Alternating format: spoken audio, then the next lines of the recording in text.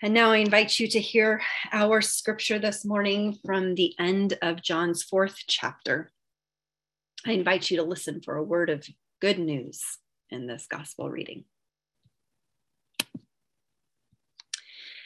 Then Jesus came again to Cana in Galilee, where he had changed the water into wine. Now there was a royal official whose child lay ill in Capernaum. And when that royal official heard that Jesus had come from Judea to Galilee, he went and begged him to come down and heal his child who was at the point of death.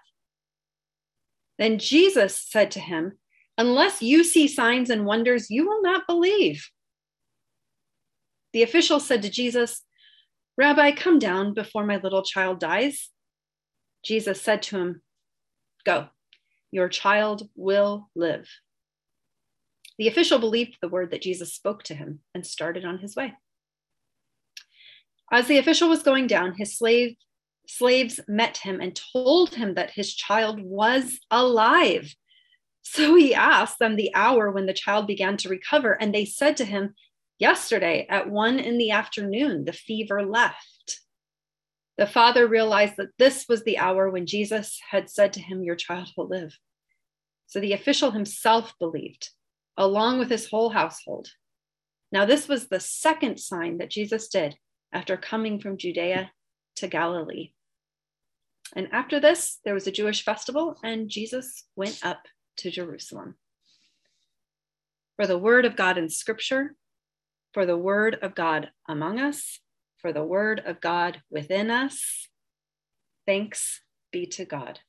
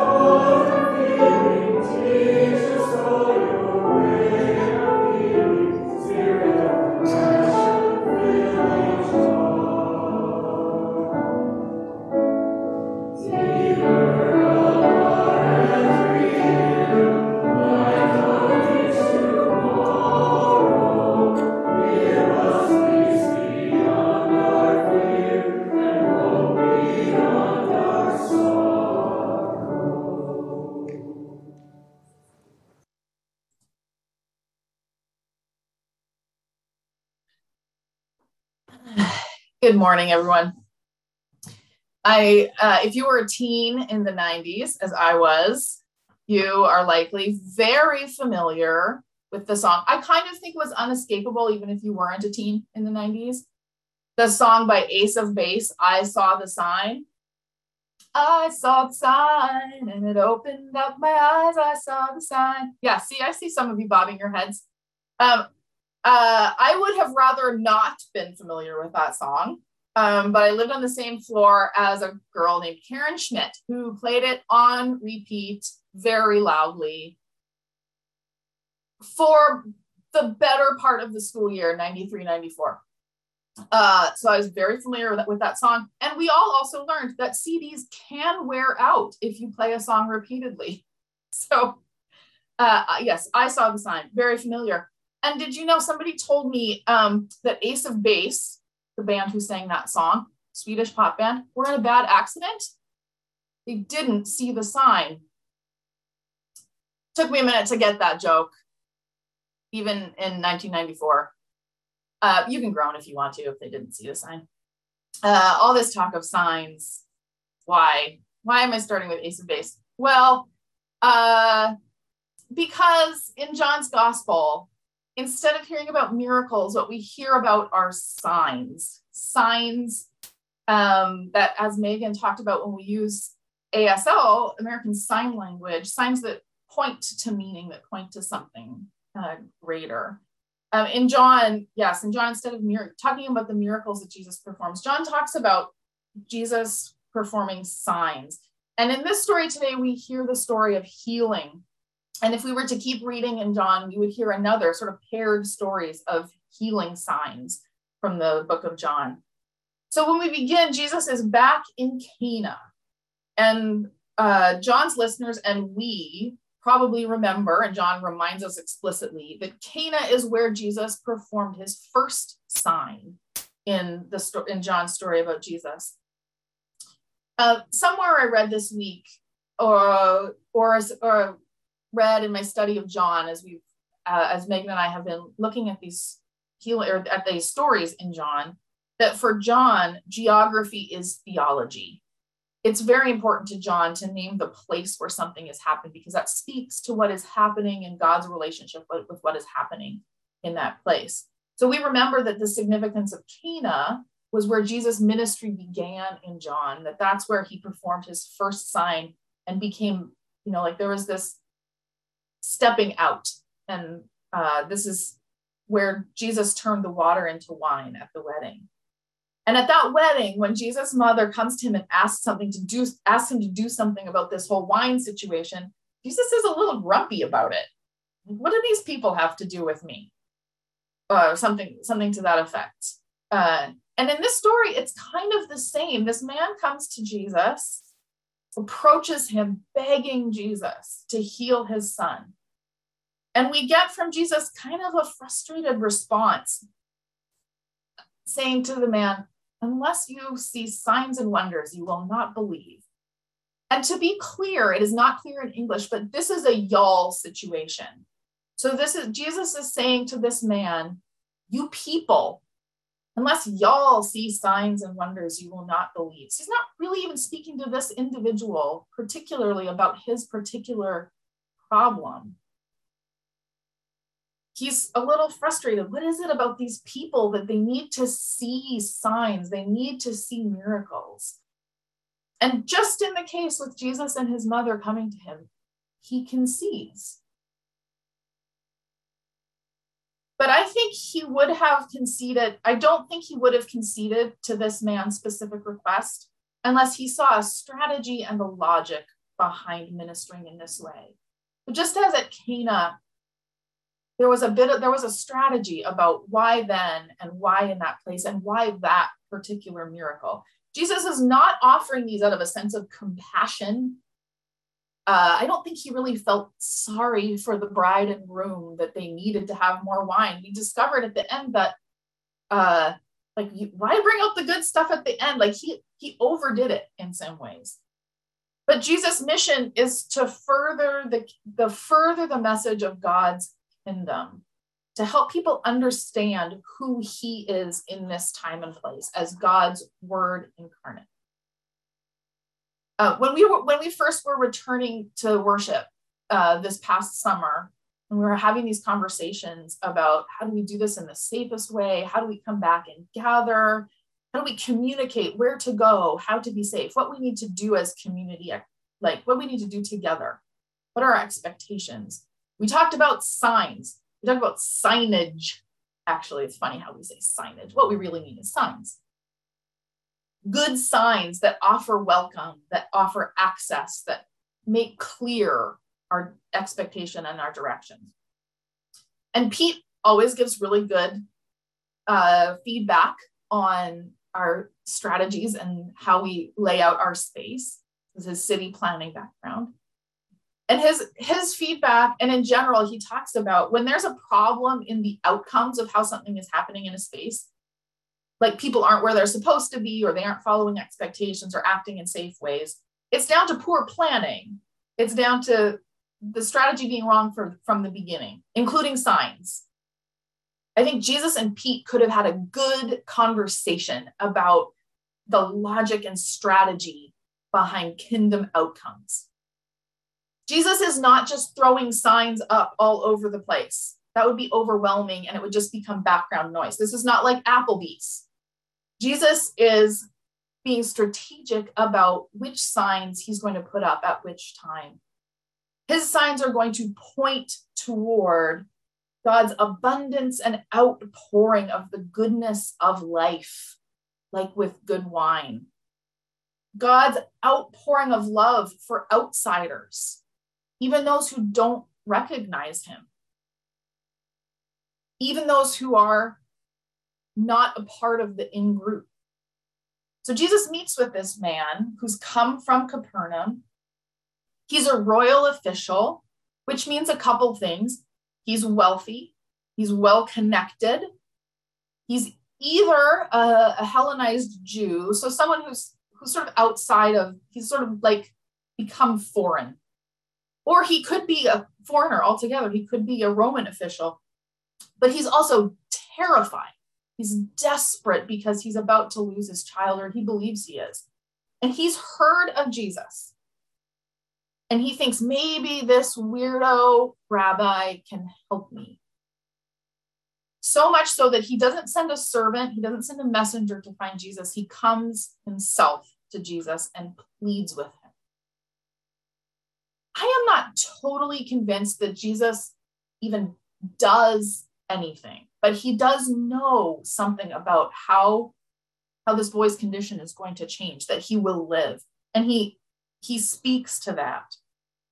He says to the man, your son will live. That's literally all he does. And what we hear from this desperate and terrified, but outside the Jewish community man, is that he believed. He believed. Possibly in the sense that he trusted that what Jesus said was true. But the same word comes back afterwards, this word believed. He went on his way. He met the servants from his household who were coming to find him, to tell them that indeed his son did live. His son was living and had begun to improve. And not only does this man believe, they all believe. So this idea of belief that grew into something bigger, a deeper understanding that Jesus has a connection with life that is different than what they know life to be. Life that is bigger, that is abundant. So this is Jesus' strategy. Jesus was all like, oh, you people, your signs, like what's it going to take? But he still recognized that offering life to this boy, to this household, would spread to the father, to this household, maybe beyond their household. It would communicate something in that community that was about the abundance of God's love for all. The man already believed, at least a little, believed enough to seek Jesus out, to check out to see if this guy was for real. And Jesus knew that in this case, it would take a sign to advance his mission of sharing God's kingdom love for all people. And just as with all miracle stories, and especially healing stories in the Bible, I always am trying to make sense of why then and not now? Why isn't God throwing out signs of healing like Oprah? You get a miracle and you get a miracle. Everybody's healed. Like, why? Why, God? And it helps me to remember, at least a little bit, it helps me to remember that even Jesus wasn't there just healing everyone. He wasn't handing out healing to everybody. He, in this next story that follows this, Jesus goes, so in this past one, this man who comes to Jesus, he knows about Jesus. He looked for him. But in just the next story, Jesus is in a crowd of people, all of whom are seeking healing. They're by this pool that is known to heal people. And in this crowd, this huge crowd of people, Jesus goes up to one person. All of these people are there seeking healing, but one person Jesus finds and says, do you want to be made well? Which in some ways is kind of a silly question. That's why everybody's there in the first place. So he's in this big crowd and he seeks one person who had no idea who he was. He wasn't looking for Jesus for a miracle to heal him.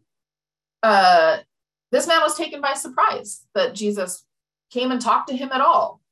He thought Jesus was just another rabbi by the way he responds. And yet, I wonder too, like this becomes then part of his strategy. This is the man who Jesus says, pick up your mat and walk. I think there was a Sunday school song about that I don't know because Karen Schmidt didn't play it over and over again. About picking up your mat and walking. And he does. And then the authorities notice that this happens. So again, Jesus is being very strategic. This happened in Jerusalem where you know, like that's the center of power. Again, geography is theology. That's the center of power. And so again, Jesus is being strategic about who notices this thing that happens. God's kingdom is being made manifest. And this time, the people who notice are the ones who he'll rub up against, who he'll continue to have conflict with in this gospel. But he's making God's kingdom bigger. I think even those of us who are not superstitious or who have no expectation of divine intervention, we look for signs that are going to shape our decision-making, that will make something clear to us about how we move forward. And as I'm sitting with, you know, the medical professionals and with our lay leaders in conversations about COVID and when do we go back and how do we do this and when is it over? And we're looking at the data and we're looking at documents. We're all just wishing there was a sign that would say, this is it.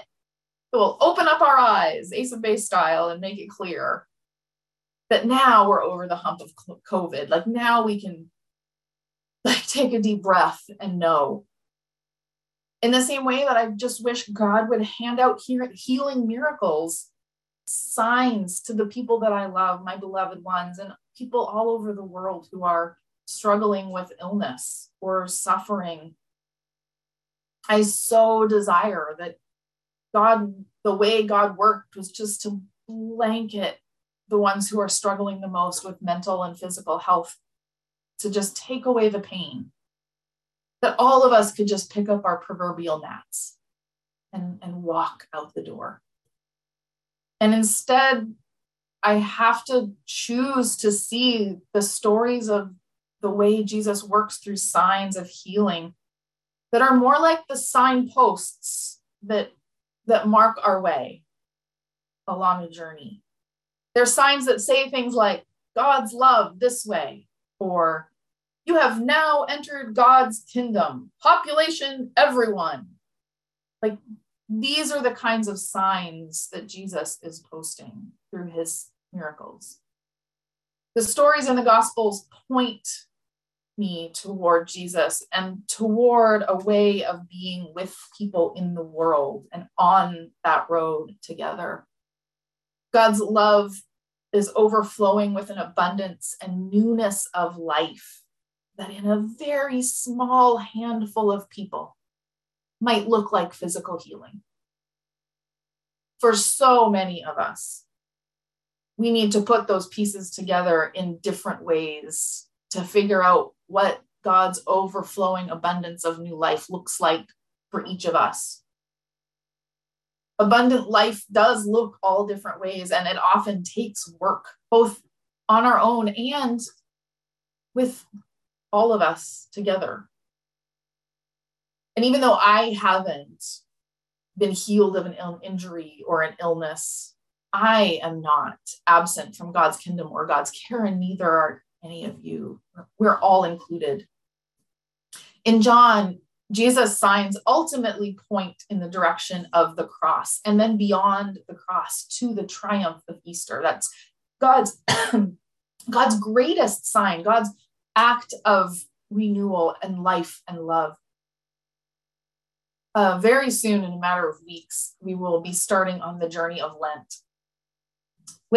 in which we will see and feel in the stories of Lent, Jesus receding further and further and further from love and community and connection. We'll really feel the brokenness and despair of Jesus in those weeks. And yet, we will get to a point where we'll see God's greatest love in action. I pray, my prayer for all of us, for myself and for those that I love and for the world truly, is that we may see through Jesus' life, including the signs in which he offered healing, that we may be able to see the big picture of God's love for all people, and in particular for each one of us, of y'all. May it be so.